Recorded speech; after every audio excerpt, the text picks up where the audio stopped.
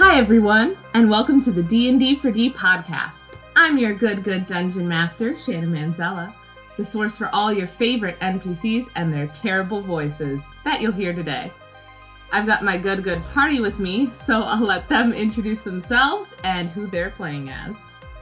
Hi, I'm Kyle Schwaba, and I'll be playing as Glagon the Goblin Queen. Oh, it's my turn. I'm Tiffany Scott, and I'll be playing our human ranger, Kofi, and you'll hear how she sounds later, and you'll instantly hate her. My name is Haley, and I'm going to be playing Aito. Hey, what's up? I'm Jay, and I'll be playing Kepler, or as Shannon likes to say, Kelper. Since this is our first episode, to clarify that joke, Shannon can't type. Let's clarify, your DM can't spell either, so... Hi, I'm Lapis, and I play the coolest sorcerer in the world, Alma. Agreed. And she's an edgelord, and you'll learn why later on. I am Shannon Manzella, your dungeon master, but I am also playing one of the characters, Neva, and plenty of other NPCs that you will get to meet during this adventure. So... you guys have all listened to, I'm talking about our listeners, have listened to a little bit about where we're starting our story off in. Tonight we are not delving in the midst of battle. Instead, we find our heroes in between missions. So this episode will mostly be roleplay, sort of get you introduced to the characters, but I promise there will be more dice rolling to come. So we're going to start off this session actually going to Glargon. So... last we saw our Goblin Queen Glargon, she had refused to give up her dangerous crown that she got in her adventures. President Sam, the leader of the Scarabs, warned her of its power being too much. Glargon sort of stormed out of the office, really upset, yelling at her friend Kofi, and back in her own room, she attempted to use the crown to find her mother. The plan backfired, and Glargon's intelligence dropped to 0, and she fell unconscious. That's when Kepler swooped in, put Glargon to bed, thinking Glargon was just asleep on the floor, which seems like a normal thing Glargon would do, so totally a typical move. Yeah, my bed is a pile of lumber. And how did that happen, Kyle? Yeah. Kepler, you put Glargon to bed, and... you wake up the next morning and Glargon hasn't woken up yet, which is not something that's that unusual. However, after a few moments, you notice that Glargon isn't snoring, which is quite unusual. Kepler, what is it that you're going to be doing? Well, already tried to, knock the crown off last night. That didn't really work real good. So, I think I'm just gonna, pick Glargon up. Take her out. We're going out. Okay, so you leave the iconic 420 room that you have labeled yourself. You leave the room and you see the hallway full of all the other dormitories for all the other people here in the Scarabs. And you walk throughout the halls and head towards the elevator. Is there a certain floor or a certain place that you're heading? If I knew the floor, Shannon, I'd tell you, but I'm guessing that. I think they're going to go to either... I think President Sam. Yeah, just because President Sam was like, don't wear that crown. Then Glargon was like, I'm going to wear that crown. Glargon's like, yeah! Oh my god. Bitch, don't do it. So you... oh my god. You get on the floor, and you currently, the dormitories are on floor 8, and you click that button after taking a little bit to be like, wait, which button is it? And you click floor 6, which is normally where the main control room is. But as you click the button, you see the button glow blue, which usually happens when you press a button, but then it doesn't move. So you could try to find President Sam perhaps in the bazaar or the rec room or something, ask around. I'm gonna go find someone to tell me where the hell they are. All right. Do I want to talk to an edgelord? Or do I want to talk to a weenie? Do I want to talk to Anita? Yikes. I mean, I would have said a tight ass for Anita, but like Yeah, that works no, too. but like Anita. That's already like yikes. Yeah, I think I'm gonna go find Lucas, or actually, no, I'm just gonna go find Ash. He knows what's up, and then he can do healing. So it's like 2 birds, 1 stone. All right. So you instead, when it doesn't work, head up to a higher floor, and you search through the bazaar for a moment, realize it's kind of mayhem right now. Go back in the elevator, search again. You're basically walking around these different floors, looking around while holding Glargon, like cradling a baby. But the baby is Glargon. So you go up again to the cafeteria. Doesn't seem like you see them there. And then you go up to the rec room, which is the largest floor that you have here. And it's the top floor, besides, getting up to the overground. And you're walking around these different rooms, just sort of asking around, like, hey, have you seen, like, Ash or President Sam? No. Who are you? Well, that's just peachy. You see a few No, who are people. You see a few people from your derby team, actually, and they're standing there and they're talking by the foosball table that Lucas invented. That's canonical. So you see 2 of them there. You walk up. What do you say to them? Hey y'all seen what's their name? The president? Sam. Oh yeah, I think I saw President Sam over there by the basketball courts. You might be able to find them there. Hey, Kepler, we haven't seen you in a while, man.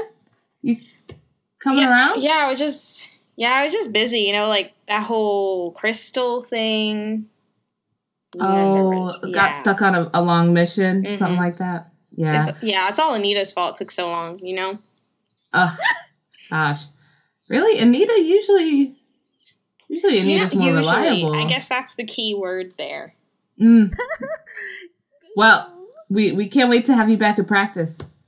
Oh yeah, I know. It's gonna be so fun. I was thinking of all these things we could do, but that's for later. Yeah, who's the little thing that you're holding? Says the other girl next to. This is Glargon. She was on the mission too. She's taking a nap. Don't worry about it. Oh, interesting crown that. Oh yeah, no. She killed a queen for it. She said she was her mom, but it wasn't. Oh, cool. Cool. I guess that's how goblins roll. Like, I'm not here to judge. Like, I'm not here. Right. No. Yeah. Totally. Mm-hmm. Bring her around sometime. Yeah. I've been meaning to. I'm worried. I don't know if that's gonna work. We'll see. What? Why? What? Listen, there's just a lot of room for her to go wild on the derby, and I just.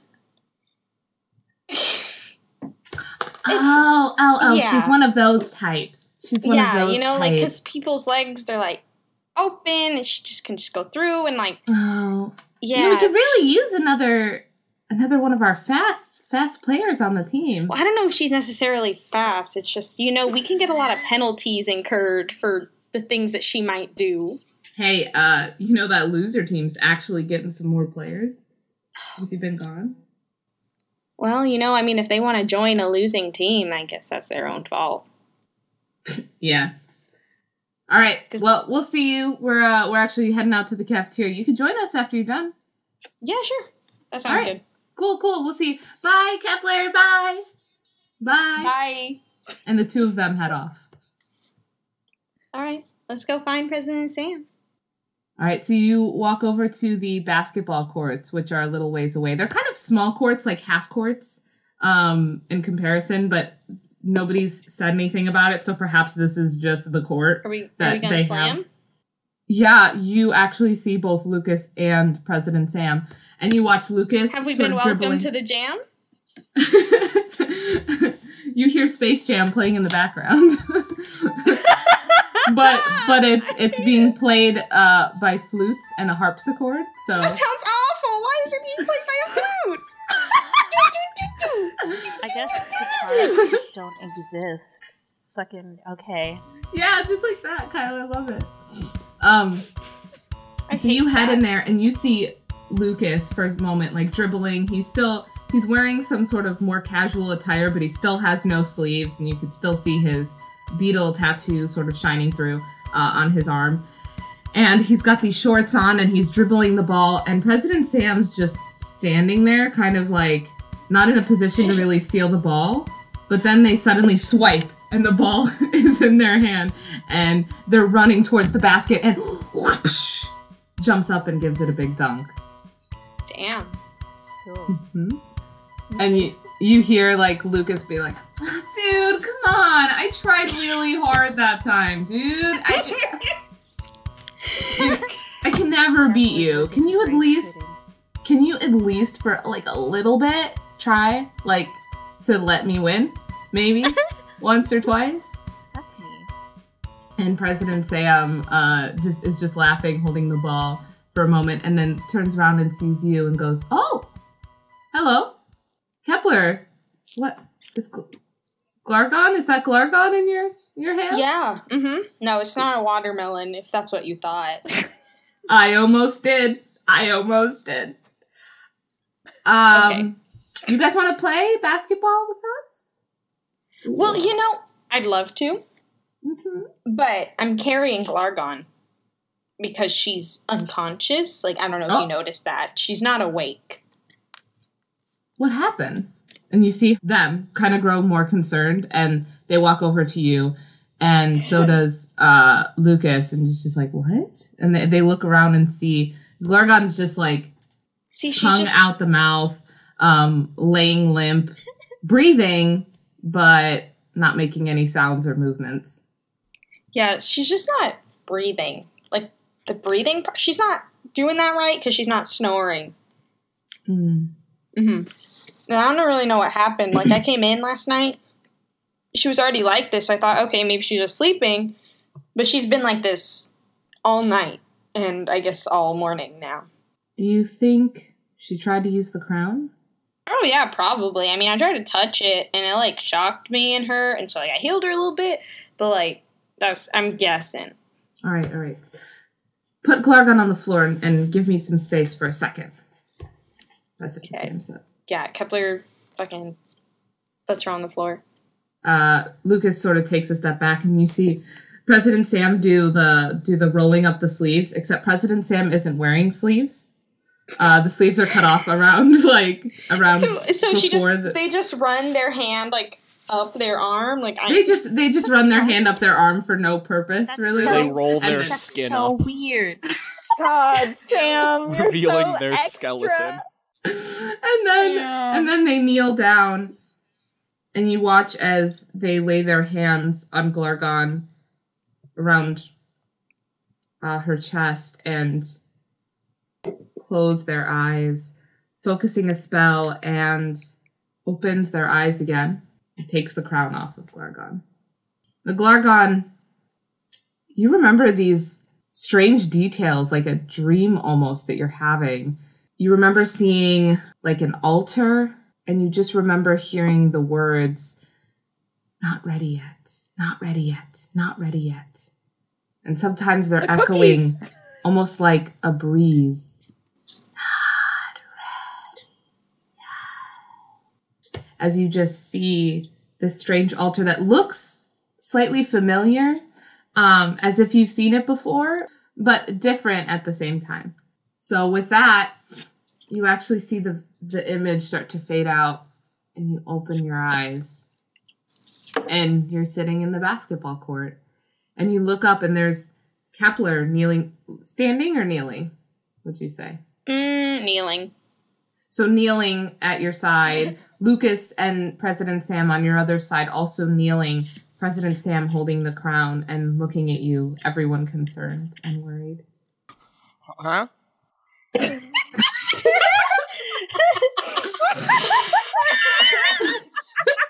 Oh my god. I love Clargon. God. Kepler, President Sam, Lucas, I had the strangest dream. None of you were there, but it was strange. Clargon, are you feeling all right? President Sam says. DM, am I feeling all right? You're feeling really, really groggy. And you do get your intelligence points back, but it's going to be slowly. So it's almost as if you've got like a concussion or something where it's hard for you to think properly.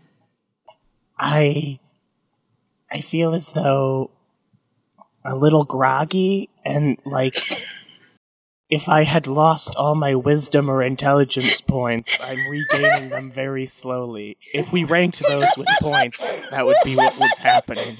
Why does Clargon sound smarter than we God, Clargon came out of the coma more intelligent than before. Clargon just wakes up and goes, point ranking system.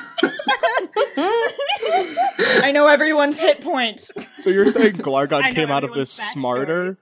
So are you implying that if someone woke up from a coma and was just like, everything's ranked with points, you'd be like, yeah, that's smart. No, the way she was seems saying sane. it. No, it was the way she was saying it. She was like, yes, I believe that. The way she was just saying it, like, I was doing this. If we were to be ranked through a point system, I believe that this would be the way that... That was a little Kyle slipping through. I think President Sam and Lucas kind of smile a little bit. And Lucas, like, sort of pats him like, aw, man, you're okay, though. You're okay. Yeah, I'm okay. Yeah. You want to play some basketball? What's a basketball? Sure. Yeah, you know what? I'll show you later. And President Sam is still looking down at you with this crown and says, Glargon, did you try to use this? Lucas, what's a basketball? Can you show me what a basketball is? Dude, I think this is more important than basketball. Oh, what's that? I hear a sound. I think Kepler's calling me over to the room. I'm gonna go. And Glargon walks right off. Here. Glargon walks off.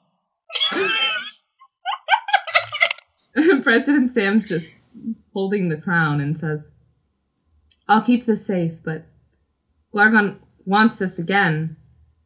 I don't recommend giving her the power it contains. I can separate the two. I mean, if you do it on your own, then that's what you did, not what I did. I'll wait to hear from Glargon. And you see President Sam, like, sort of holds the crown up like this, like the basketball that they were holding earlier. It's the worst way to hold a crown. It's pointy. It's not spherical. They're gonna drop it. Like, can't they just hold it like a normal person? No. No. You're talking about a person who tried to roll up sleeves they didn't have. They roll up their skin. Ew! Glargon's fine, but President Sam is losing it. All right. With that, you guys eventually leave, doing your own business. Maybe, perhaps, Kepler, you actually play b-ball with Lucas and Sam. Not sure. Yeah, Lucas probably sucks, though, so I don't play very long. You play for a few minutes, and you do cream Lucas at the game. No. But President Sam goes back to secure the crown in a place where it can't hurt anyone, hopefully, for a while. Crown Town. With that, we'll go to our second scene, and we'll visit Alma. So, last we saw our adventurer Alma, she was tasked with planning for a high harvest celebration. President Sam had tasked her with the job of trying to get team morale up this week and to prepare for the upcoming high harvest celebration. It was Alma's idea to set up a secret gift giving of sorts and had asked to recruit Lucas in as a helper for her planning. So, Alma, what do you do first? Well, first, what do you mean? Like on the first day or something? Mm-hmm. You've just gone to bed after that night, and you wake up probably I wake late. up early as fuck. Where are you sleeping, by the way? In your normal room? No, I asked Anita if I could sleep in her room. Anita said no. She ain't got your back. No. Damn. She sort of just doesn't sleep then. Okay, you've been up all night. There's plenty of places in the rec room where you could try and nap as well if you just napped in public, as you would in a campus or something. Oh, okay. She sleeps until 2 a.m. then. Mm-hmm. And then she goes, and then she just basically walks into Lucas's room, like uninvited. And she goes to his bed, and she's like, "Hey, Lucas, wake up." So, this is at 2 a.m.? Yeah, Lucas, wake up. Of the first night. Of the first night. So this is before he goes to play basketball with President Sam. Yeah, hey, Lucas. Hey, Lucas. Yeah? Wake up. Hey. Hey. How did you get in here? I use magic missile on the door. Alma? It's fine. What? There's no door. Why? Can you, get up? I want to learn about teamwork. First rule of teamwork. Don't wake your team. Okay. Get up, though. Can you come back at, 8? That's Or 6 like- hours from now. 10? Or, 8 hours 11? from now. Oh, dude, I can't. Okay, all right. Give me a second. And he sort of as you sort of back off from his bed, he stands up, butt naked, does not care, and goes over to a dresser where he puts on some clothes for the day. And you see him sort of put on just random shorts or whatever, and doesn't even really worry about a top much. And he goes, "How long the schlong?" Stop. Yeah. Oh my god. No, we need to keep No. this slightly PG-13. Guys, please. We need to fool ourselves. the way that he walks over, Alma can't see. There we go. Thank Thank God. God. Not very long.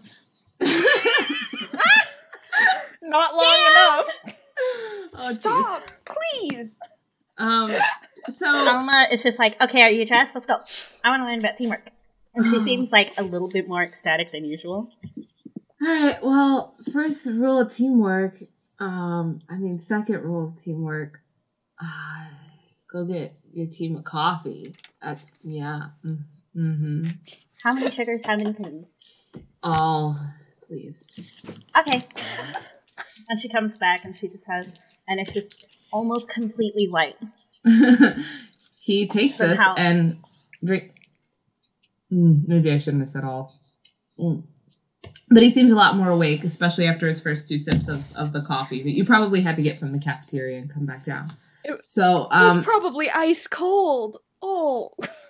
because there's so much milk in it. Is it an iced coffee? No. Could be. I guess It's not now a it is. coffee. It's like McDonald's level coffee where they get it and it's 200 It's degrees a cup hot. of cream. It's a cup of cream. A cup full of cream and just 15 sugars, so it's just crunchy. It's as if crunch. it's as if his total demeanor changes after a few sips of coffee and being awake for a few hours, and he's just, oh man, dude. Okay, so teamwork, right? You want to learn about teamwork. So Yeah, all right.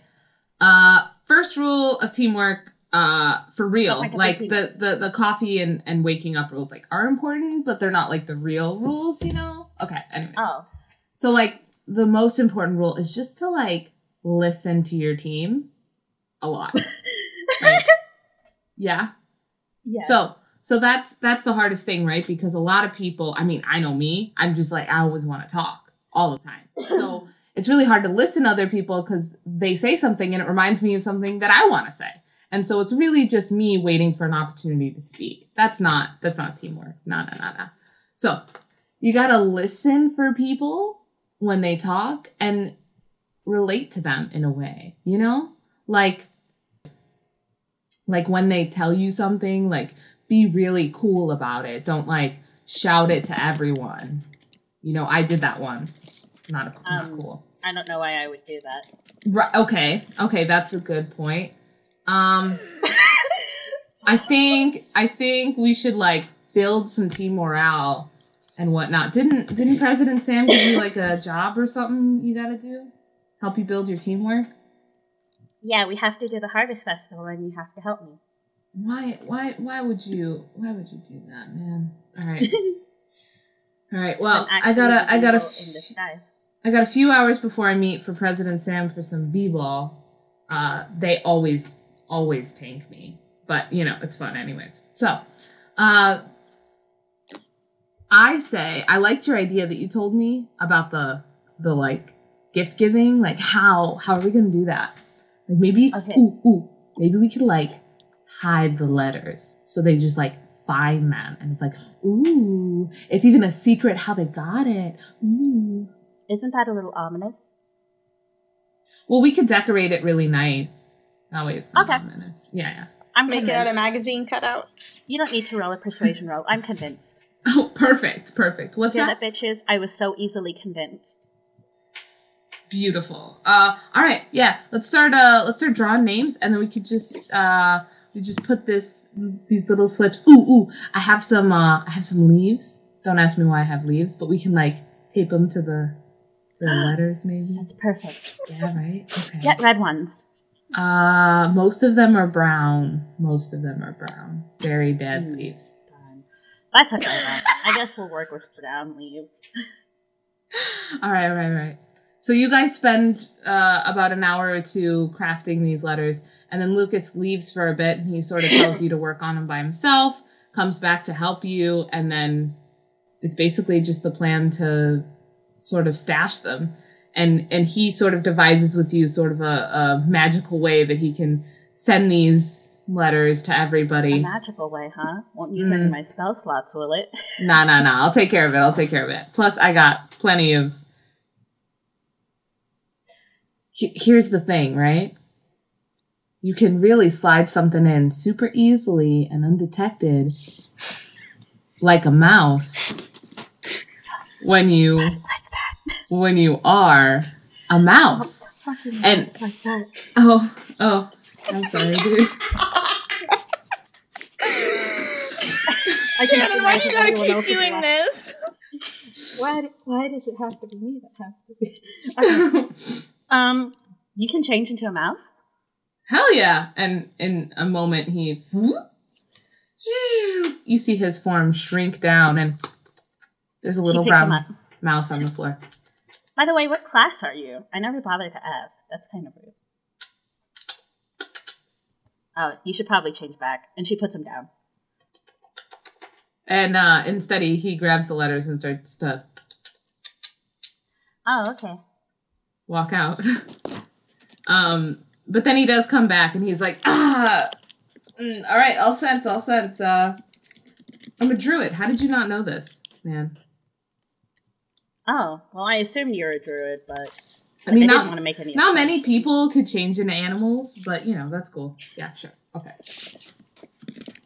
And with that, you guys start to work on the actual preparations for what the Harvest Festival dance is going to look like. Something that most of our other players don't know anything about right now. They have no clue that there at some point will be a dance. They don't know at some point that there will even be a festival. All they know is that they have about a week to do some stuff before President Sam tries to find some information about a name that they got, which will now lead us to Kofi and Aiko.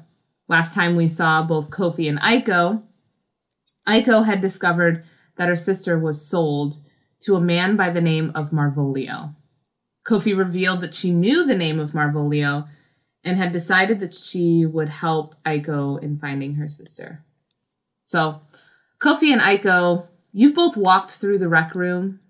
This is probably, what would you say, like the day after? Yeah. That you talked about it. So the next day, you both are roommates. You wake up in the morning, you walk over to the rec room, and you open up a large set of double doors. Sort of a smaller room you haven't seen before, but up on the top, there is a label that says library. It is a fairly large library, probably a good decent-sized, maybe medium to large-sized room. Dust and cobwebs cling to the wall, but the room seems hardly touched, really. I mean, dust everywhere. There are 2 or 3 large tables in this medium-sized space, with bookshelves of old tomes and heavy books sprawled across the wall. On the middle table is a small orb attached to a stand. And in this room, there's also one of those ladders that can spin across axles on the floor, so you can take them along the different places so you can reach up high to pick out different books. The shelves reach about 10 feet up, and as you walk into the place, there must be hundreds of books collected in this room. What do you do? Holy smokes. It's so pretty. I haven't seen a place like this in a very long time. Okay, so where are we gonna start on this one? I was gonna ask you the same question. Okay, so, I think I might start with the Northwest region history. Let's see if we can find a little bit about something about over there. And, whatever area would have... Are any of these sections labeled? When you look around trying to find the labels, there is no rhyme or reason to the organization of this room. None that you can see. And most of the books are coated over with a thin layer of dust. Ew. If you want, we can do some rolling. And we can I can do that. We can roll some investigation checks to look for types of books that you're trying to find. I rolled a nat 20. What?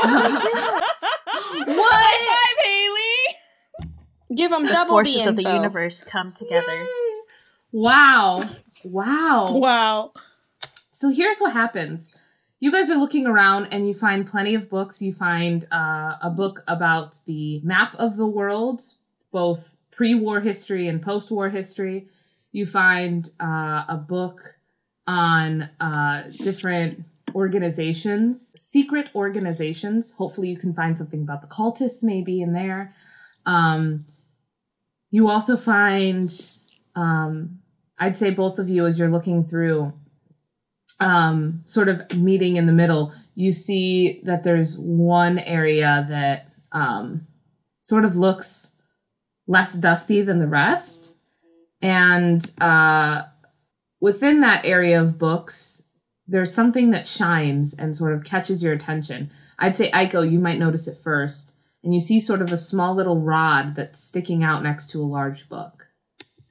Aiko pulls it. How far up is this? You pull. Is it high up? You or is pull it the right rope, or the rod. It's a rod. You pull the rod, and at the end of the rod is a slightly glowing rose, forming a wand of sorts. Kofi, when you watch as Aiko pulls this wand from the bookshelf, and the book that was next to this starts to sort of stick out of the wall a little bit, and you see that it is not dusty, not even in the slightest. I grab the book. You grab the book, and there's no wording on the front, no label. I open the book. This is so, and then you open the book. So you do open the book, and within the book, to your surprise, is in fact a large cut-out slit where the paper used to be, and inside the hole is just a storage case for what looks like these small flower bulbs. Oh. About 4 in all. Do they look like the ones from the witch's house? They look exactly like the ones from the witch's house. Holy shit. Aiko, you weren't there, but when we went looking for Glargon, we had these bulbs, and they had like magic abilities and junk, and they opened up a portal, and that's what they did. I don't. And I pull out the 4 orbs, and I kind of like hold them in my hands. Mm-hmm. And I'm gonna. Is there anything in this book that's actually relevant, or can I put the book away? Yeah, it's actually, there's just blank paper. There seems to be no wording. Awesome. I put the book back on the shelf where I found it, and I just, like, hold these orbs so Aiko can see them. Awesome. You notice that these orbs, these flower ball orbs, kind of resemble the leaf petals or the indication on the flower wand, too. I think they might go in this wand. Now, there's not a spot to put anything in the wand. There is a small tip to the wand where the rose is, but it's not large or able to sort of stuff anything in. Well, there's definitely something that goes together that just, this is your field of expertise, this ain't mine. You can give an Arcana check if you want. Yeah. D20 plus Arcana. 17. Okay, you got a 17, you said? Mm-hmm. All right, with the 17, you look at these items and you know that they are somewhat connected. When you hold them, like hold the wand, you can feel like a dull power emanating from it, but this item requires some sort of attunement. You need to sit with it for a while and study it in order to properly be able to use it for its purpose. These bulbs that you hold almost look and are deceived as regular flower bulbs, but you do know that there's a source of power. You just can't tell what type of magic. But with that, I'd say you could check out a book, see if you can perhaps find some sort of magical connection to another book here. So with your 20 checks, I'd say you've probably figured out somewhat where books are roughly about. And it's probably not your first day that you first find these items, probably the second day of you sitting here in research. And after about the third day, you finally find a book that provides for you an itemized list of strange magical artifacts from throughout the ages. It's a very large tome, very large. But you're hoping perhaps you can find something in there. This is Aiko who finds it. Can she carry it? You watch Aiko trying to hold the book. The book is about the size as she is. She's under 3 feet. She's a gnome, so really, I mean... I put a hand underneath the book and I kind of like lift it and I put my other hand on top and I mean I can hold it. I think I can carry it. I'm strong. Yeah, you can get it. It's still hefty, but I believe in you. Yeah. As long as you can imagine. I like to imagine Aiko's feet are no longer touching the ground while Kofi's carrying this book. I'm not carrying Aiko and the book, just the book. I feel like that would be really nice, though. If you picked up the book while Aiko was holding it and just held it up, then you probably would pick up Aiko. But the book, I'm gonna put it on the table, because I'm guessing that's where we're headed anyways. Like, to a table, if there's a table. I assume a library has a table. A library with a table? Ridiculous. This library is a table-free zone. They're banned. After what they did? Yeah, there's 2 tables. One of them has an orb on it. An orb? Yes. Like a small... What is it like? Is it like a crystal ball? You know when you go to like a Barnes & Nobles or a Chapters and you type in the book you're looking for? It's very small. Adorable. You realize that no, that would be so cool, but no, they don't have any organizations over that. Then what the hell is this crystal ball for? Can I touch it? I want to play with it. Yeah, you can touch it. It comes off of its stand and looks like a... I'm gonna play with it. You're playing with it and you look inside and it's kind of just cloudy inside, like a cloudy whiteness. Hey, yo, Aiko, what's this? Is it like a magic 8-ball? Am I gonna punch someone in the face? She shakes it, and she looks at it. Definitely! No, it didn't say that, I'm just kidding. What a goofer. You do actually see when you shake it around that there's some colors that start to form in the center. Ooh. Aiko pokes it. You poke it, it's made of glass. Oh my god. Can I do some sort of check on... Like, I don't know what this is. I would assume my character wouldn't really actually know anything about this, considering she's not really a magic user that much. No. Her magic But you can do... Why don't you do an investigation check on it? Could Aiko do that too? Yeah. 18. There goes Tiff with her dice. With her loaded dice. I I rolled a 14. I have a +4 modifier for investigation. What do you want from me? Hell yeah. All right, I'm just saying. Aiko, what'd you get? Not a good thing. Aw. That's okay. So, a 3. A 3. That's okay. A 1? Did you roll in that 1? Oh, no. Haley, you gotta say it. Yeah, throw it on the ground. You gotta own the nat 1. Remember when Aiko was supposed to be the smart one? Okay. Oh, sorry. Wow. Shannon just actually hates us. All right. This episode, not Shannon just takes her roasting Kyle. chance to roast all of us. All right. So, Kofi, what In you front do of a live notice stream. is you notice that this, although you haven't, you remember seeing an orb sort of similar to this one in the trial that you guys faced. The trial that you guys faced when you first got to the Scarabs. There was a trial in which there was an orb on the table. It's probably being recycled or being made, but it also has this sort of odd texture to it that like seems also familiar from something else, but you just can't place it. But it doesn't seem to be activated right now. So whatever purpose it serves, probably not today that it's working. Hey Siri. Kofi whispers into an orb and asks for Siri, who does not exist in this universe.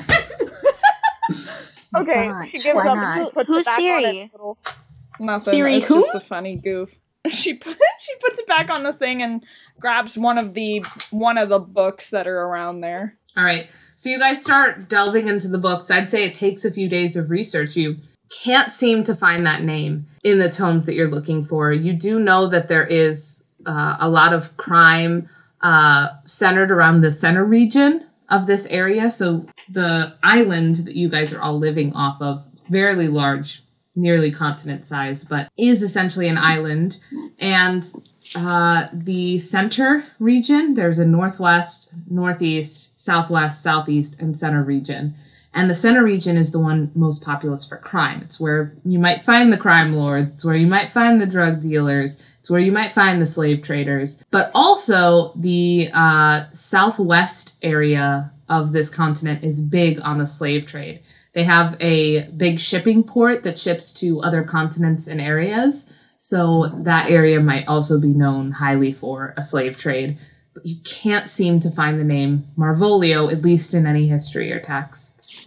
You do see another tome, perhaps, that's nearby that does have, an itemized history of important factual things. And as you're looking through there, nothing seems to pique your interest too much. There is, a slight page that has actually been inserted into this book, that it's not originally in the original text of this book, of this history book, but there is a page that when you look through the book, it kind of comes out a little bit and you notice it's a page talking about the founding of the Scarabs, which has a date to it and everything, if you're reading through it. Mm-hmm. So you read through this one page that sort of falls out and you see that the Scarabs was founded relatively soon, probably about 15 years ago, and solely by President Sam themselves. It talks about how President Sam went to each of the 5 dividing areas of this island and pleaded to the government officials to have a secular organization to uncover and track down magical artifacts. And President Sam was tasked with being able to give this organization a name when, after a few years of fighting for this to become a thing, it became real. And with that, President Sam named it the Scarabs. And from there, it's grown. So you have a few leads, nothing big. I'd say probably on your last day of doing research, a book catches your eye. Aiko, not really sure if it's going to be anything, but it's clerical history. And you're reading through it, and there seems to be this high-end school that has a lot of underground operators. They focus on trying to find these things, for instance, slavery and crime and drug dealings and other things, and shut them down. Kind of like a vigilante group, you could say, that works together using resources from the school and from the government to try and end these things, trying to end crime and help prevent it. So there is a whole page dedicated to how their research teams are probably the best in the nation, trying to find missing leads, and organizations has helped countless people with missing person cases and helped countless people with issues within their own home being overrun. They are sort of a for hire sometimes organization. So they might ask for some coin or some favors in order to help them with their task. But there's a whole list of past cases that they've solved, and the list is fairly large. And I'd say that's about what you find through your research. Unfortunately, no leads on the actual name itself. It's almost like a myth that you can't seem to find. But you also have these strange artifacts now that I'm just sending you the stats for on PM. With that, we'll go to Kepler. After helping your friend Glargon, you received the same letter, or after helping your friend Glargon, I'd say probably the next day or something, you walk into your room and you see like a strange letter on your desk, and it's like got leaves on it. And it does have your name on it, written in a different writing than you're normally used to receiving your letters in. They pick up the letter and they like shake the leaves off. You shake the leaves off. They seem glued on, but after giving it a firm shake, they do fall to the ground. You crumple it that much? What the fuck kind of glue did we use? Not all of it. They're leaves. Probably, they're dried leaves. Right. I feel like dried leaves do not stick. So even if they did stick, I could literally just run my hand along the letter and they would all crumple and just fall. Crumple them off. Don't hate the leaves. There's just a bunch of crunched up leaves on the floor of our room now. Okay, so what does the letter say? So you open up the letter. As you take the letter out, there seems to be more crumpled up leaves, which now look like confetti and fall to the ground in this awful display. But it says, "Happy High Harvest."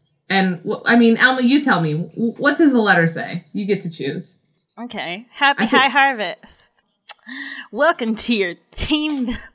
Welcome to your team building exercise. Welcome to your team building exercise. For this mandatory thing, here's your gift. Here's your secret person that you're going to have to give a gift to. It has a time and a date for the actual meeting. And you see, P.S. Yes, this is mandatory. If that wasn't clear, definitely mandatory, 100%. And it's signed by President Sam. Great. Love to hear that. Kepler looks up from it. I wonder who sent this. Nice. I have a feeling Shannon's our DM. The first half is Alma's writing, though. Okay, so, sounds good. I'll say that at this point, too, probably the second day of whatever it is that you all are doing, you find these letters very mysteriously showing up in strange places. Aiko and Kofi, you guys find them within the books that you've currently been studying in the library. Glargon, you find them under your log pile, which is surprising that you even found such the letter. And at the same time, you guys all received the same note, but with a different name for someone you're getting a gift for. I don't remember who any of us got. Mm-hmm. Kepler, I got this letter. It says President Sam. Why does it say that? Well, yeah, mine says President Sam, too. Oh. Why do our letters say that? Presents for President Sam. Well, the letter's from President Sam. Do you mean that your thing says you have to get a present for President Sam? A president for President Sam? A present for President. I said present. A prez. It does say President Sam's name on it. So you're telling me I have to get President Sam a gift? Yeah. Glargon rushes out of the room. Bye. That just looks like it went perfectly. Kofi and Aiko, you guys find your letters at the same time in the research. Yeah, Kofi opens hers and she reads through and she's like, and then she sees the name at the bottom, and she closes it, she crumples it up, and she throws it. She's like, I ain't doing that. Nope. Kofi, you can't just crumble yours up. You need it. Oh, watch me! I did it. It was some dirty leaves and a piece of paper. I think I can. I mean, it's gonna be fun. Come on. I would tell you who I have, but it's a super secret.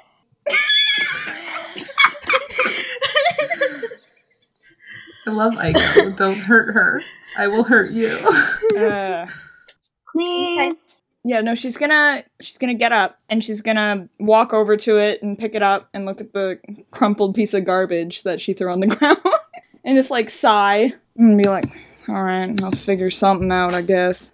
Yay! And she puts it in her pocket. As you guys are like excitingly talking about this, you hear the 2 doors open up and you see Neva and she goes, "Did you guys get this bullshit letter?"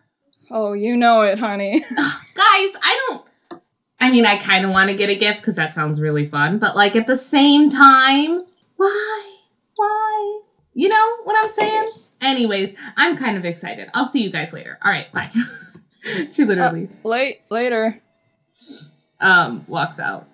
And with that, we'll go back to Kepler real quick. So you've received the same letter as Kofi, Aiko, Neva, Glargon.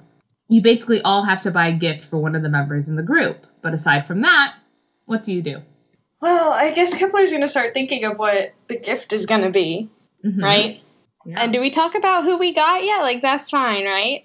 Yeah, it's up to you guys if you want to talk about who you have.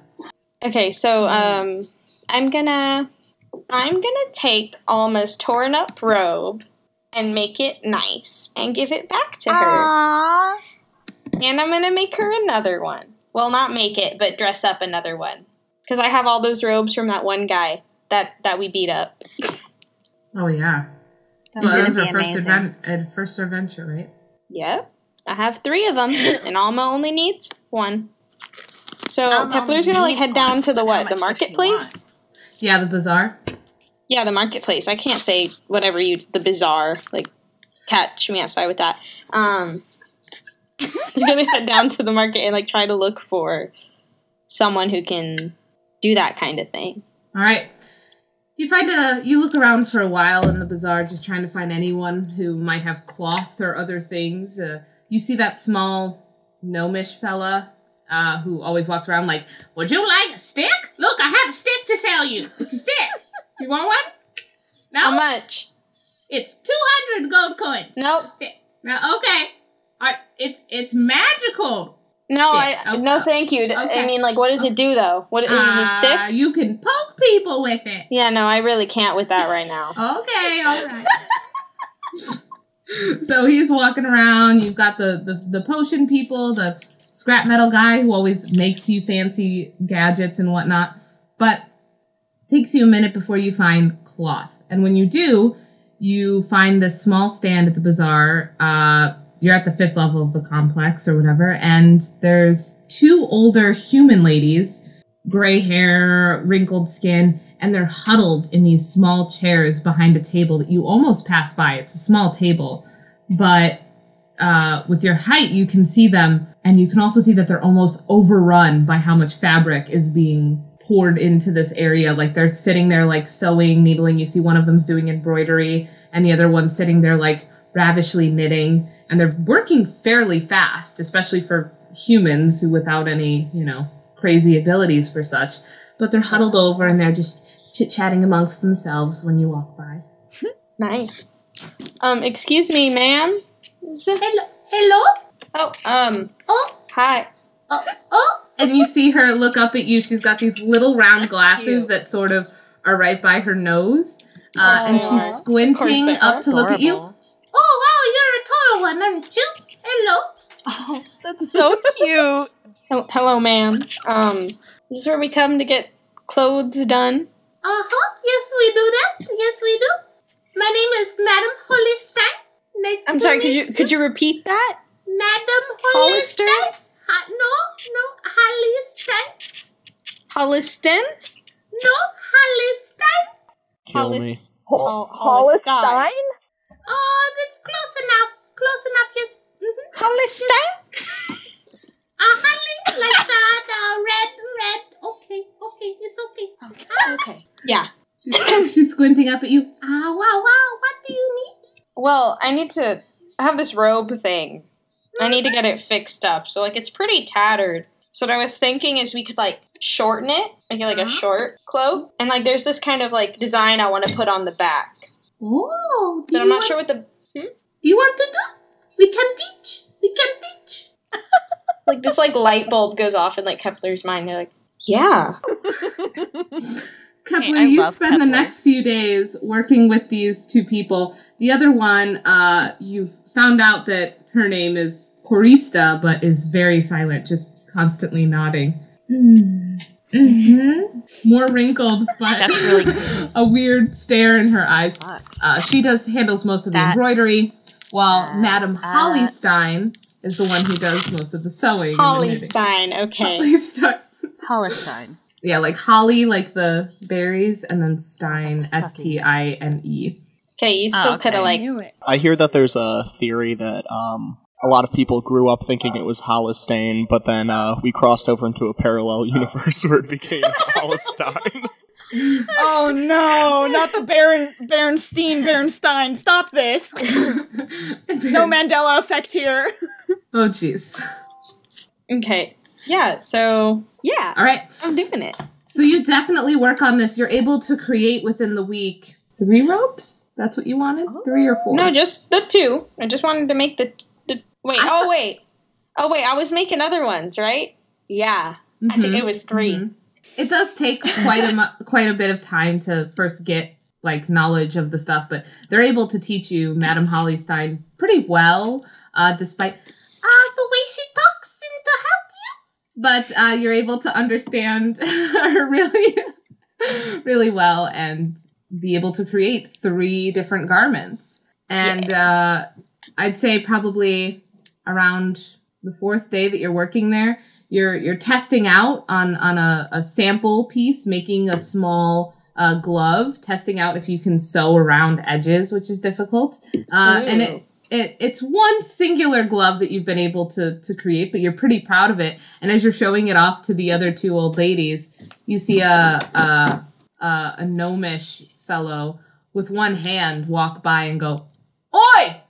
You there. Let me see that. You selling that glove? Now I am. Oh, I'll give you 2 go for it." Kepler like looks at the other ladies to know if like this is a good deal. They sort of like do one of these. They're giving you like a nod and a shake as they're having Okay. their hands out. Yeah, I'll take that deal. That sounds good. All right, and then he trades you some for 2 gold. Gets your Actually magical. your poorly worked Nice. thing. So, do you try selling any other small things? Well, yeah, like maybe some shirts. Okay, so you maybe Shirts are sold like some the easiest shirts. thing to make ever. Or And you skirts. start fixing, like hemming and doing other work for some people who, like, from battle or whatever, they got a huge slash through their shirt, and man, you're sewing that up. Those take quickly. I'd say you probably score yourself another. Roll a d20 for me. Wow, dice, huh? Dice.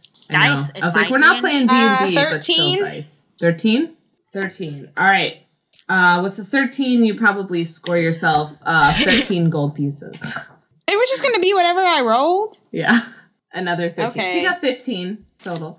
Yeah. And you've successfully Okay. created your 3 garments for yourself. And you didn't have to pay for them because you had been working with them. Now, it's finally been a week since you first got your letters.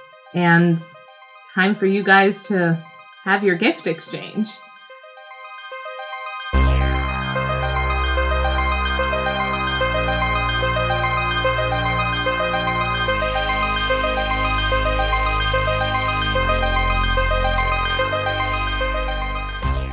Hey there, everybody. Your friendly neighborhood dungeon master here with a quick break from our story. First of all, I want to thank you for listening to this first episode. We were really excited to make this lengthy project of ours, and mostly just because we all love it so much. D&D is something we look forward to every week and something we generally enjoy producing. So let us know if you're listening online with the hashtag DND4D. I'd also like to provide some shout-outs and then give you a little pre-knowledge that will help in listening to the next part of this story. First off is a shout-out to the Good Comedy Boys podcast. You've all met our hilarious Goblin Queen, but did you know that our party fellow Kyle is a part of another podcast? You can catch this podcast strictly on YouTube under the name Good Comedy Boys, and yes, that boys is with a Z. His podcast is full of a lot of great people and a lot of great laughs. It's worth checking out. Another podcast you should definitely listen to is Sneaky Geek. My good pal Bryce is a major nerd head. Met him at the nerdiest place you can think, a San Diego Comic-Con panel. So if you love the fun games and nerd culture that we get into here on D&D for D, then you'll love the in-depth conversations that Sneaky Geek gets into. Either way, the podcast has taught me a lot about some of the great fandoms I love, so I recommend checking it out and giving it a listen. Lastly, if any of you live in the Chicagoland or Oak Park area, you should check out the amazing comic store One Stop Comics. Located at 111 South Ridgeland, Oak Park, the store has everything you need as far as comics, trades, figurines, games, trading cards, and yes, even D&D books and supplies. They have the biggest selection of older books, trades, and can likely order in anything you're currently craving. Check it out and drop the name of your friendly neighborhood DM while you're there. If you give the password Glargon, you might even get 10% off or a free book or both. So definitely go check out the store. Again, that address is 111 South Ridgeland, Oak Park. Lastly, if you want to host an ad or shout out on the show, please contact dnd4business@gmail.com. Again, that's dnd4business@gmail.com. You can find that link on our Twitter page, DND4Dcast, as well. Definitely different if you want something more produced, or if you want just us to say hi to a friend or something. But either way, check it out. Shoot us an email. Let us know if you want a shout out. Also, let us know if you like the show. Tweet about it using that DND4D hashtag. A podcast we all listen to and know that's called The Adventure Zone always had viewer names sort of appear in the show if they tweeted about it. Honestly, I love the idea. So please spread the word, and you might even appear as a character in our show. Again, that hashtag is DND4D. I'd love some help with character names and would love to see the feedback you guys have for the show. So that's it for announcements. Now, this next moment in our story incorporates a couple of story insiders and sort of rectifies some tension that happened in our story previous that you guys didn't get to, unfortunately, listen to. We have Glargon and President Sam sort of at ends because Glargon had refused to give up that dangerous crown, which you now know how that situation went. Glargon also fought with Kofi and gave up the truth that Kofi ran away from her royal family. That was something that Kofi hadn't realized Glargon knew, so now Kofi's kind of at ends with Glargon as well. Neva has also felt a bit resentful towards Alma. The two were adventuring buddies long ago, but Alma recently abandoned the group and left on their last mission, so that kind of stung for Neva and is something they have to sort of fix on their own. Meanwhile, we also have Lucas and Ash. Both of them are just some NPCs who always seem to be at odds, with Anita and Ash being as awkward as ever. I'm really excited for you guys to listen to this next part and see how everyone interacts with each other. It's a really great scene.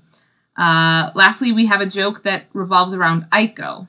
So Aiko, in our prelude episode, she talked about losing her sister. During our last adventure, she also found her sister's hat. A hat that has a striking resemblance to her own hat, but it's green in color instead. So with that, I'll leave you to enjoy the gift swapping between this lovely group of friends.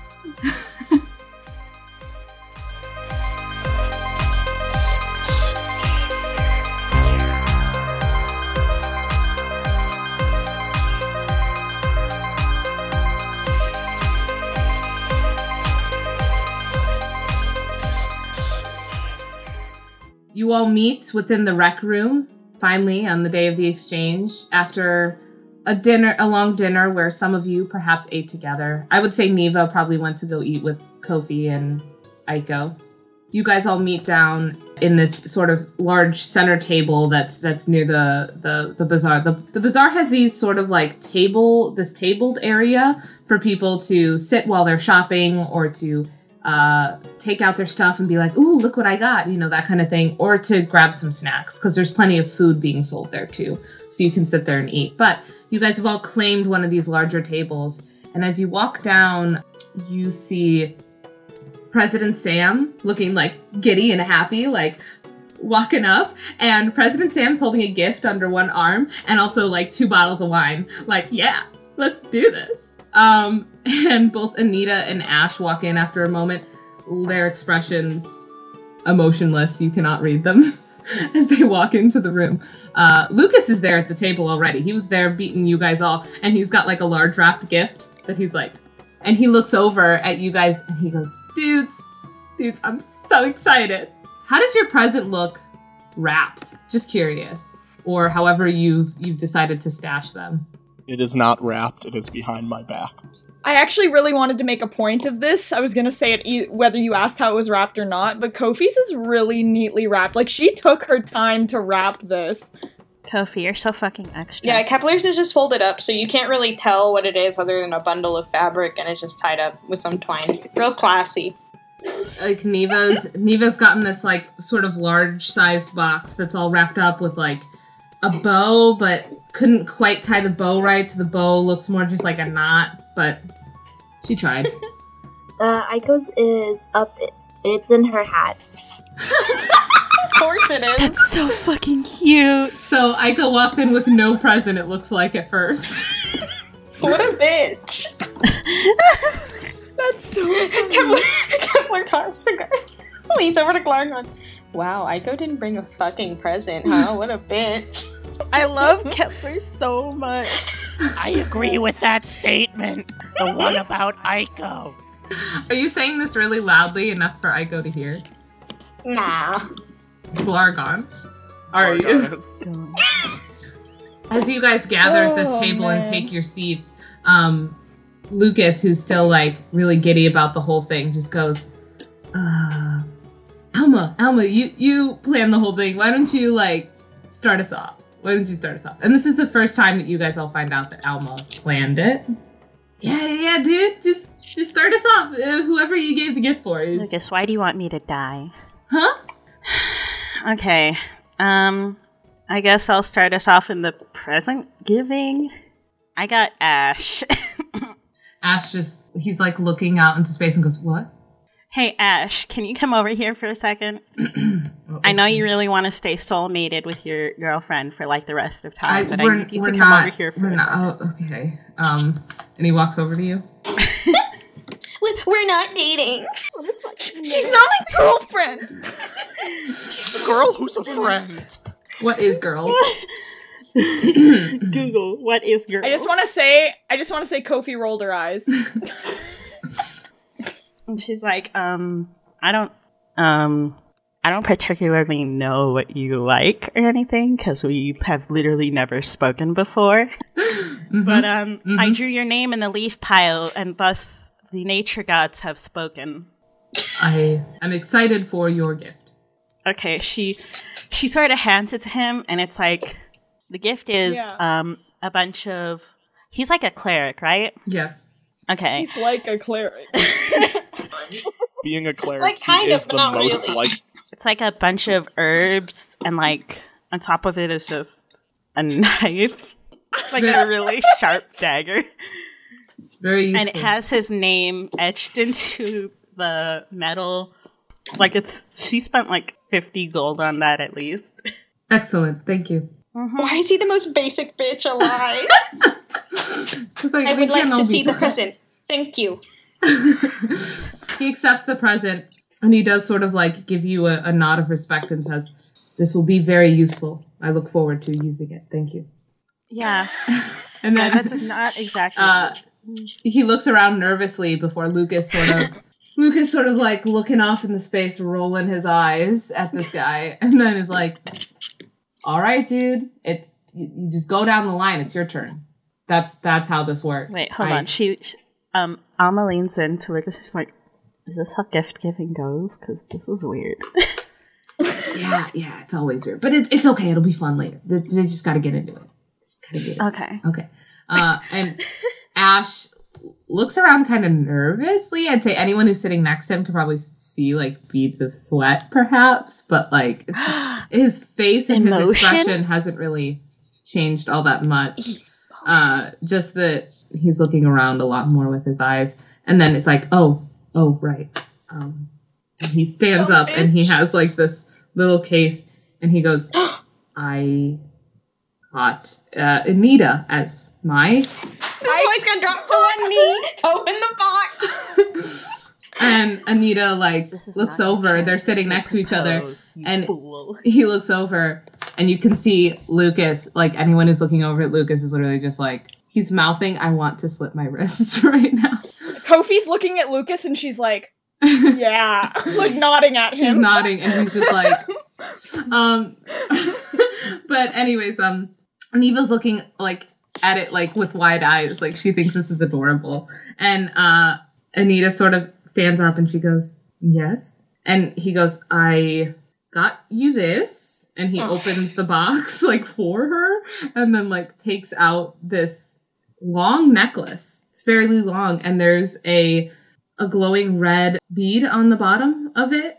And he sort of explains, this is connected. And he points at and pulls out from under his armor or under whatever clothes he decided to wear to this evening. Probably armor, honestly.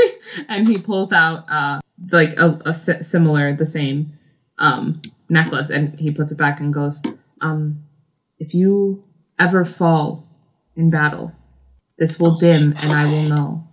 If you ever die in battle, the light will go out and I will know. That's the creepiest shit. I will be there when you're sleeping, and I know when you're awake. all I could think of was that show Dragon Tales with the glowing thing. Dragon Tales. Also, this is my way of coming out as a scaly. I hope you accept me as I am. Isn't D&D basically Dragon Tales, though? No, it's not. It's so not. Stop Have you it. ever seen an episode of Dragon Tales, you fake fan? It's Dungeons and Dragon Tales. Name 5 of their Come albums. along, take my hand. Okay. Sorry, I brought this up. The point is, he helps her put this necklace on, and she just goes, thank you, Ash. This means a great deal to me. How equally basic of her. Kofi looks at Lucas and does that finger in throat gagging motion. And he gives you a big thumbs up, I know, with wide eyes. Finally, Ash turns to the table and goes, I have a small gift for a small one. You Neva. mean Anita does? Neva. Anita does that. Yeah, Anita. Ash did that. So Anita, Anita actually takes the small present and holds it out to Neva, who's still sitting, and she grabs the present and goes, okay. And opens it up, and there's a large, fancy, engraved dagger, it's really long, and she's like, whoa! And Anita just is like, well, I didn't know you all too well, but I know that you are a rogue and use daggers, so I got you an old dagger that is, very cool to use. And Neva said, oh yeah, I can't wait to stab with this. This is great. Thank you. Okay, so anyways, my gift, and I'm kind of really excited about it, but kind of a little nervous about it. And she holds out this present that's with the oddly bowed odd bow that looks like a knot. Goes, my present was for Kepler. Nice. You see this box in front of you. They tear open the wrapping and stuff and open it up. You tear open the wrapping, and inside you see these fancy painted rollerblades. Blades? Why'd this bitch get me blades? Or skates. I meant skates. They're not blades. They're skates. Okay. I literally have written here roller skates. They are roller skates, but they have a rainbow painted on the bottom of them, and then there's a wing painted on them. Ooh, what color are they? They're, I would say they're rainbow. They're painted rainbow. Oh, okay. But the wings on them are white. And the wings take up a big part of it. And you see that the wings are kind of sticking out a little bit at the ends. Not so much that they're bothersome, but just a little bit so that the wings look like they're literally on the skates. Cool. I hope that you like them. Kepler puts them on immediately. You put on, and man, do they fit like a glove. Except they're not a glove, they're skates. I made a glove, so I would know what a glove fits like. Perfect. And everyone sort of looks at you. Y'all kind of fucked up because there's still people that need to give gifts, but like mine's for Alma. So like really I should have gone after Alma, so like the loop would have been closed. Like no, that's okay. I have another present. You have 2? Yeah. Okay, then I guess it's not fucked up. Oh, I didn't know I had to get 2. Oh, no, I think Alma's it's just... It's okay. I'm just being extra. Okay, well, yeah, I got Alma this present. There you go. She looks at it just like, this is my robe, and more. Yeah, so, like, the way the robe looks, though, so the original one is short, so it goes, like, halfway down her back. So now I have, like, a fun spring summer cloak. And so, like, it's still red, but now it has, like, this embroidered teal umbrella, like, on the bottom. And so, like, the robe, like, kind of spikes. Like, you know how umbrellas, like, do the little curve, like, up and down. So the robe, like, has 3 spikes on the bottom now that kind of curve, and so, like, the umbrella is kind of embroidered with the lines on that, and that's teal. So she actually looks like she's tearing up a little bit. And then the other robe is, like, a big, like, thicker robe, and it has, like, a little kind of, like, fur-looking lining on the inside, and it just sticks out a little bit on the out part, you know what I mean? Like, that's beautiful. So that way, like when you wear those jackets and like a little bit of the like fuzz sticks out, like that's what it looks like, and it's red, but like a crimson red. So that's what I just wanted to say what they looked like. Okay, awesome. So Alma is like tearing up a little bit because she loves robes so goddamn much. She's like, "This is beautiful." Yeah, Neva's sort of like looking around, like Alma just takes the robes. I would have done it for anyone. And I was like, thank you. All right, wait, dudes. So, like, are we messed up now? Like, do I can meet, because I can go. I'm excited about mine. No, Alma said she had 2. Is this a Secret Santa one, too? Why'd you draw 2? That's weird. I didn't, it wasn't for Secret Santa. I did it. Oh, okay, then do that later. That's secret not part of what this. now?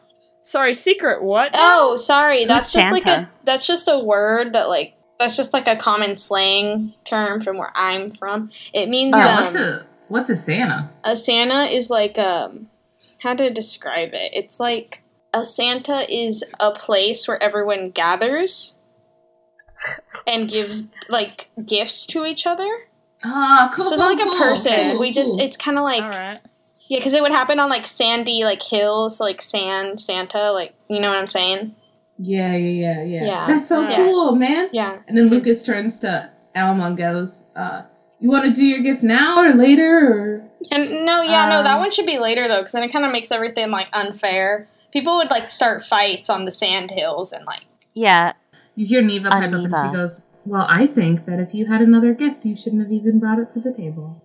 Okay, Neva, that's the kind of thing that starts fights. Okay, the Secret Santas. I'll stop. I'm sorry. Okay, like, this is supposed to be a teamwork building exercise. Like, I know I'm kind of tired, but, like, there's no need to be snappy like that right now. Alma sort of just sits down and, like, avoids eye contact. Neva's avoiding eye contact. Alright, then who's going next, then? Lucas has his hand up. Okay. Alright. So, I got Aiko.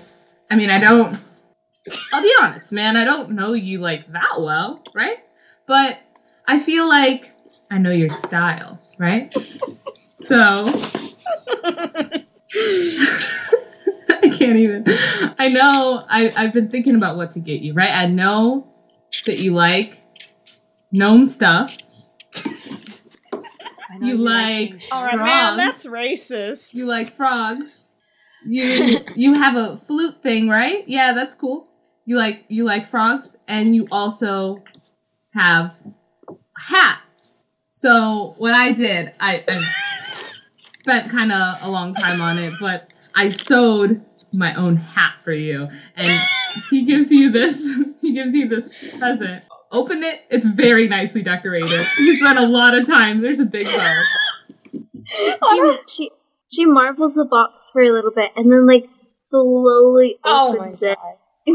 You slowly open it and you take out the gift and you see a hat that's nearly identical to yours. And he goes, Yeah, so I know you like frogs, and like your frog's kind of like multicolored or whatever, but mostly frogs are green. So I got you a green hat, just like the one you have.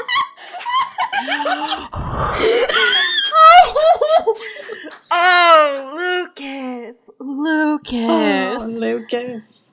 Kofi looks at him wide-eyed and just like shakes her head, and she's like, she does the like hand to throat cut thing, like, no, cut the line.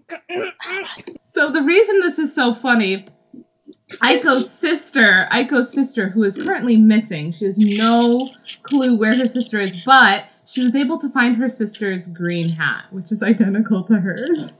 So Lucas is essentially given Aiko a visual reminder that her sister's missing. Oh God, Kofi kind of puts a hand on Aiko's back and kind of like rubs it reassuringly, because like, and almost she knows. Lucas, what have you done? That was very kind and thoughtful of you. Yeah. Do you like it? Yeah, thank you. I don't have one of these. And with that, he does not see through your deception. Kepler's gonna go over to Aiko, like, just a little sneaky little bit. Hey, What? that present's fucked up, isn't it? Your frog could use a little hat. Yeah, the frog can wear it when it's in the big form. It'll be okay. Okay, what the fuck you mean big form? Oh, I'll have to tell you about that later. Okay, yeah, fucking tell me about that later. What the hell? I just meant shrink to the hat. That's a story for later. Okay, yeah, you're gonna tell me about this, though. Okay. So, Neva is actually looking at you excitingly. Aiko goes, so, what did you get someone? Ooh, okay. So I got Kofi. What? She pulls her flute out of her hat, and she's like, I mean, I didn't get you a physical gift that you can carry around, but I wrote you a song, and it's a hunting make song. Kofi fucking cry. You wrote me a song. Yeah, and then she plays it.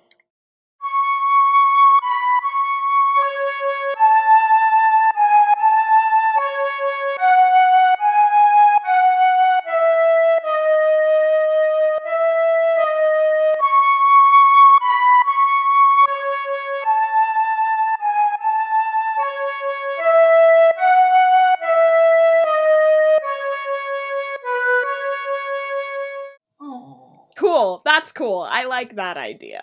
That's good. That's pure. You see Neva? This is so beautiful. Kofi smiles crying. a little bit and she's like, thanks, kid. That was sweet. And she holds her own gift that she's been kind of leaning on with like one arm, and she's like, right, okay. She shoves it across the table at Glargon, like really hard, just shoves it at Glargon and says, Glargon, I'd say it probably hits you off guard a little bit, but it doesn't hurt or anything. It just, woo. And then she just looks at Glargon and says, you're welcome. Thank you. You have to open it. You have to Glargon open it. looks and starts, like, tearing it off frantically. Like, teeth are involved, feet, everything that can possibly This is tear. beautiful. And Glargon rips off this wrapping. Inside of the box, there's two things. First thing is, it's a little knitted thing, okay? It's like, it almost looks phallic in form, but upon further inspection, you'd find that it's to go over the handle of your great axe to make it more comfortable in your hand. And on it, it says Dick Chopper. And I want to make an important note that Kofi knitted this with her own edgy-ass hands. But she's not going to say that, but she did. was personally schooled for 9 I years. can't. I think, like, Neva, like, looks at you as Glargon opens it, and Neva looks over at you and, like, mouths the words, like, you can knit? Say it out loud and I'll kill you. Wait, can And we make the second- perception or something to figure out if she knitted that? You can do an insight on Kofi's face and see if you think Kofi would have the skills. I want to know. So is like a 17 gonna do that for me? That should, I assume, do it, yeah? Yeah. Hell yeah. Okay, so there's a second thing in the box. It's, a little bit, well, it's bigger. It's definitely bigger. But it's a hat. Another hat. A different kind of hat. It's one of those, how do you explain them? The barbershop quartet hats. Those straw ones with the flat top. And it also has a feather on it, but it's a different color than the other one. Let's say that feather is red and black. Aww. For a second, so now I thought you were Glargon has a fedora with the feather and one of these barbershop quartet hats with the feather. For a second, I thought you were gonna say it was a beanie cut up to look like a crown, and I was like, get that Riverdale shit out of here. No, I would never do that. Glargon Your goes turn. Thank you. and puts on her new hat on top of her old hat. Of course she does. Iconic. And Great. she, like, sort of, like, she's been sitting in front of what looks like a small, like, kind of crumpled up card and something underneath it. And she turns to President Sam and goes, "Here," and hands both to her. Oh, them. The crumpled up piece of paper is a card bought at some sort of gift shop in the base that says, "I'm very sorry for your loss," and it has a picture of a bear, and "for your loss" is crossed out. Glargon goes, I didn't know what you liked, but I figured since you liked my crown so much that you liked hats. and underneath the card is a little background. Glargon has a scalp in her inventory from someone she fought, and it is the scalp, and it has been washed, but there are flies. Flies have begun to set in, and she goes, "Here you go." She didn't even leather it. She just kept it. He just washed it on a washboard. He just went like this with it, just rubbed it on a... grinding it on it. As Glargon takes this gift out, you all smell that pungent odor. Oh, Glargon, Glargon, you shouldn't have. You really shouldn't have, but I am thankful. Yes, you are. And President Sam promptly puts it in a small bag, but you see President Sam take out like a bag that they put it in, and then put it in another bag, and then put it in another, and then in the bag. Like 3 bags worth. To really just try to get rid of that odor that's everywhere right now. Excellent. Well, I think that leaves just me, right? Okay, says President Sam. They look over and go, "Lukey, I got you something." They hold out, like, just with a bow on, these, like, handmade wooden pipes. Like, you know, that you'd play, like Peter Pan, you know? Oh, yeah, like a pan pipe. Pan pipe, Pan flute. right. Yeah. It's called a pan flute. That thing. Those things. Yes, I knew that. named I after researched Pan. them so desperately. I knew that. Okay, Yeah. so Love they hand it over when to my DM Lucas. does research. Okay, and then hands it over to Lucas, and Lucas is just like takes them in his hands and goes, "Oh man, yeah, dude, this is awesome." I'm sorry, does he know how to play? No. Okay, then so it sounds more like... Also, I'm sorry, Shannon, do you think that a pan flute is like a trumpet? This just is. I've Lucas tries literally to never play heard a pan the flute. fucking pan flute like a trumpet. Anyways, I don't the know point what it is, he gets the gift, and you guys watch as anyone who's looking over at Ash, he's rolling his eyes as Lucas attempts to play this thing.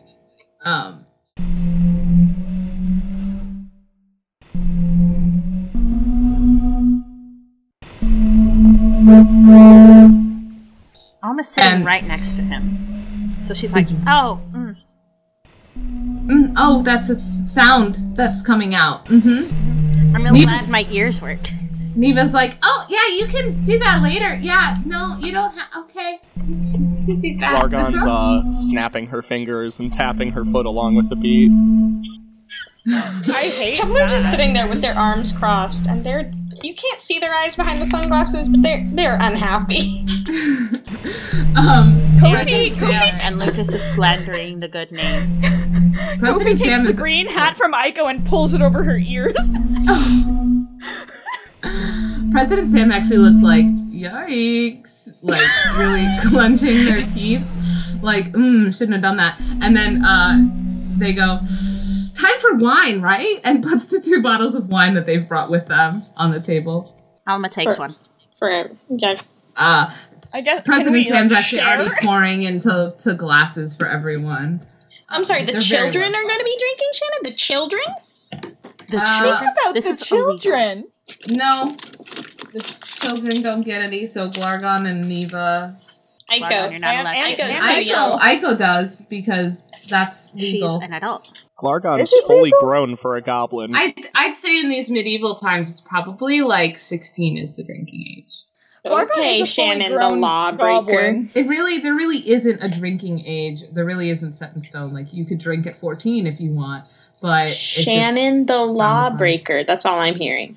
Hello, 911. Shannon, I want to justify my children drinking alcohol. Can't break the laws if you make the laws. Am I right? Shannon is a corrupt cop. Police? If goblins could vote, 911, what is would your be emergency? old enough to vote. I think goblins should vote. Yeah, I think goblins should be allowed to technically an vote. adult by 8, right? Yeah. So it's just Neva. Just Neva, and Neva's like, like Neva. Someone hands her a sippy cup. I swear to God, if you actually hand her a sippy cup, I hand her a sippy cup. Are you It's a sippy cup full of wine. Are you? and then I ruffle her hair. Oh, that's cute. I'm going to kill her. Neva, you're like 5. Shut the hell up. I'm 14. I'm not that little. Okay, 4. Sorry, I got it wrong. I got a fancy new knife that I will use to kill all of you guys. I haven't seen you do a single hit in a while, so like, good luck. Oh, damn. Listen, I know you just got me these sick-ass skates, but this is a team-building exercise, Neva. Did you forget that? I don't feel very why don't Listen, I have kid. a drink? Because you're a child. Because because of we her all size, saw you at Glargon the is already drunk. Glargon is small. I imagine Glargon and Aiko, it takes like 1 cup to get drunk. No, you don't know her One sip and is metabolism. tipsy. Yeah, whatever. I'll go get water. And Neva goes walking over to get water and returns. And for the rest of the night, that's what it is. It's talking, laughing, joking. There's still some tension in the air. There's tension between Neva and Alma. There's tension between Kofi and Kepler. Kofi and Glargon and Kofi and Kepler. Kofi and Glargon. Yikes. And everyone at this point. And everyone starts to sort of filter out. You have President Sam is actually the first to leave. As you guys are drinking and enjoying your night, the bazaar starts to close down as it gets later and later. And what's strange, though, is that there's still many people bustling around, and you see people are carrying, like, leaf wreaths and tinsel and small and large pine trees throughout the bazaar. And President Sam stands up and goes, oh my guys, I should help set up for the dance tomorrow. I What realized fucking it got so dance? late. Wait, What? hold on, a dance? I'm sorry, what fucking dance is there? There's a dance tomorrow. And you didn't fucking tell me. Alma knew about. I thought Alma was going to tell you guys. I thought you were going to tell them. Oh, You were the one going around with the mouse thing. Hey, that's alright, I'm not going to that. It's also mandatory. Yeah, also mandatory. Oh, why do y'all do this? If y'all look like trash, don't talk to me at this dance. Kepler immediately leaves with their skates to go down to the sewing. Their new job. Glargon turns around and sees Kepler leaving and goes, yeah! And then runs after Kepler. As you start to, so you run after Kepler. President Sam filters out, going to do their work. Lucas is like, oh man, I'll help. Leaves as well. Anita and Ash.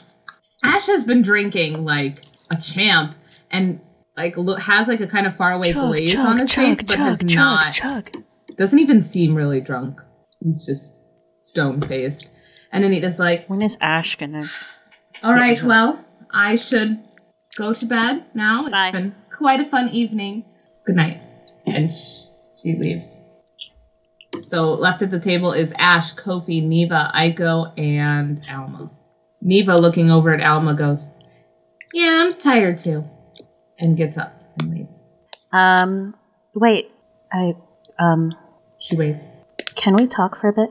You don't have to if you don't want to. It's just... She looks over at Kofi and Aiko for a moment, as if looking for the answer. Kofi kind of glances at Alma, and then, like, kind of stands up and is just, like, kind of, like, gestures, kind of just do it. And then she's gonna follow Aiko. Just do it! And so Neva turns to Alma and goes, yeah? What's up? I was actually hoping we could talk alone. You guys... Oh, and Ash is like, oh, finally gets the memo and leaves. It is now you two. Bye, Ash! About that talk last week. You haven't been sleeping at our place. Where have you been? Cafeteria. Sleeping in the cafeteria? Well, there's coffee there too, so... You need to sleep. We can still stay in our room, you know. I just needed some time to think. I think I needed some time too. It was selfish of me to run off. And it was selfish of me to expect you to be not unhinged by that. And I'm sorry. I'll see you tomorrow, Alma. Wait, I did still have that gift. For me? Yeah. And she holds out the box. And when you saw Alma give her gift to Ash, it was sorta okay. Like, she just sort of slapped it together like, this is a present. This is wrapped. Here you go. But for Neva's, it's like, you can tell there was meticulous work going into it. You can tell she actually tried to make it look good. Oh, yeah. And she grabs the gift and opens it up. And inside is a pendant. A golden pendant with her name on it. And inside is just, it's blank. She didn't know who to put for there. Like a locket? Yeah.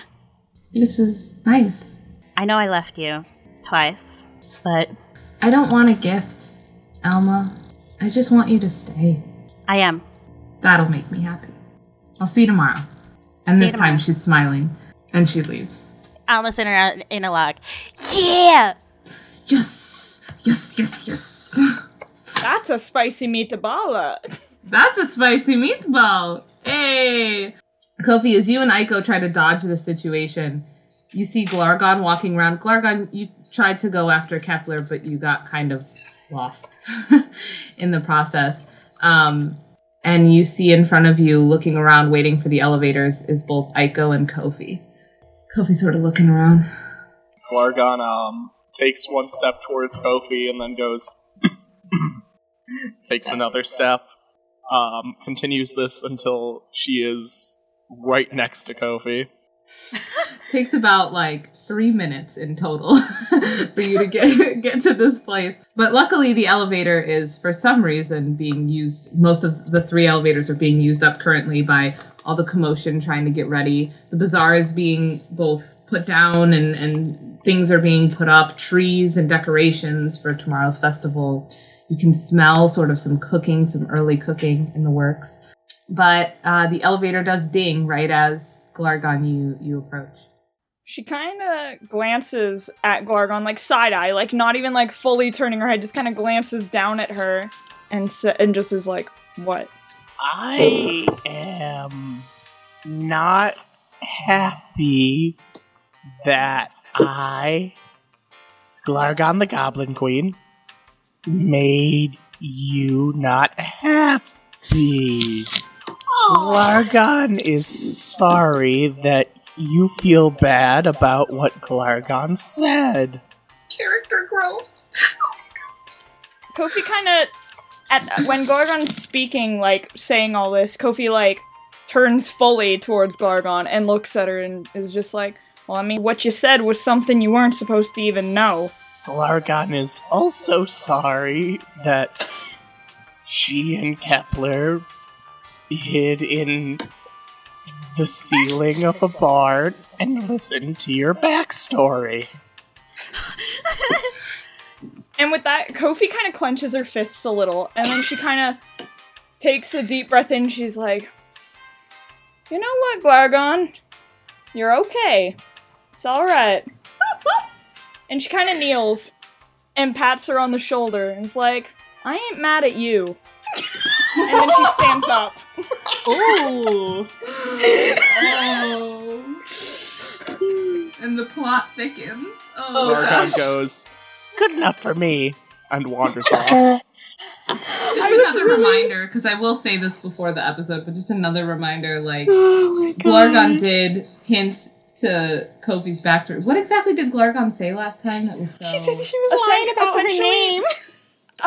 No, that wasn't the one that was being talked about. Essentially, we were in Sam's office, and Kofi tried to take the crown from Glargon, give it to Sam, and Sam took it back and gave it to Glargon. And Kofi was like, she's like, whatever, and she just kind of puts the thing down and stands up, and Glargon's like, oh, what? You're allowed to have a family that you can just leave and I can't? Oh, yeah, I remember that. That was spicy. Yeah. It was harsh. And then hinted to everyone, like, wait, Kofi left her family? What? So she left. She stormed out at the beginning, not the beginning, but partway through the meeting with Sam. Yeah. Funsies. Can't wait to see how all this plays out. Yeah, and for the rest of you guys, you all head to bed and start to prepare for that dance tomorrow, which we will get to on our next episode of D&D for D. See you, everybody. Bye. Later.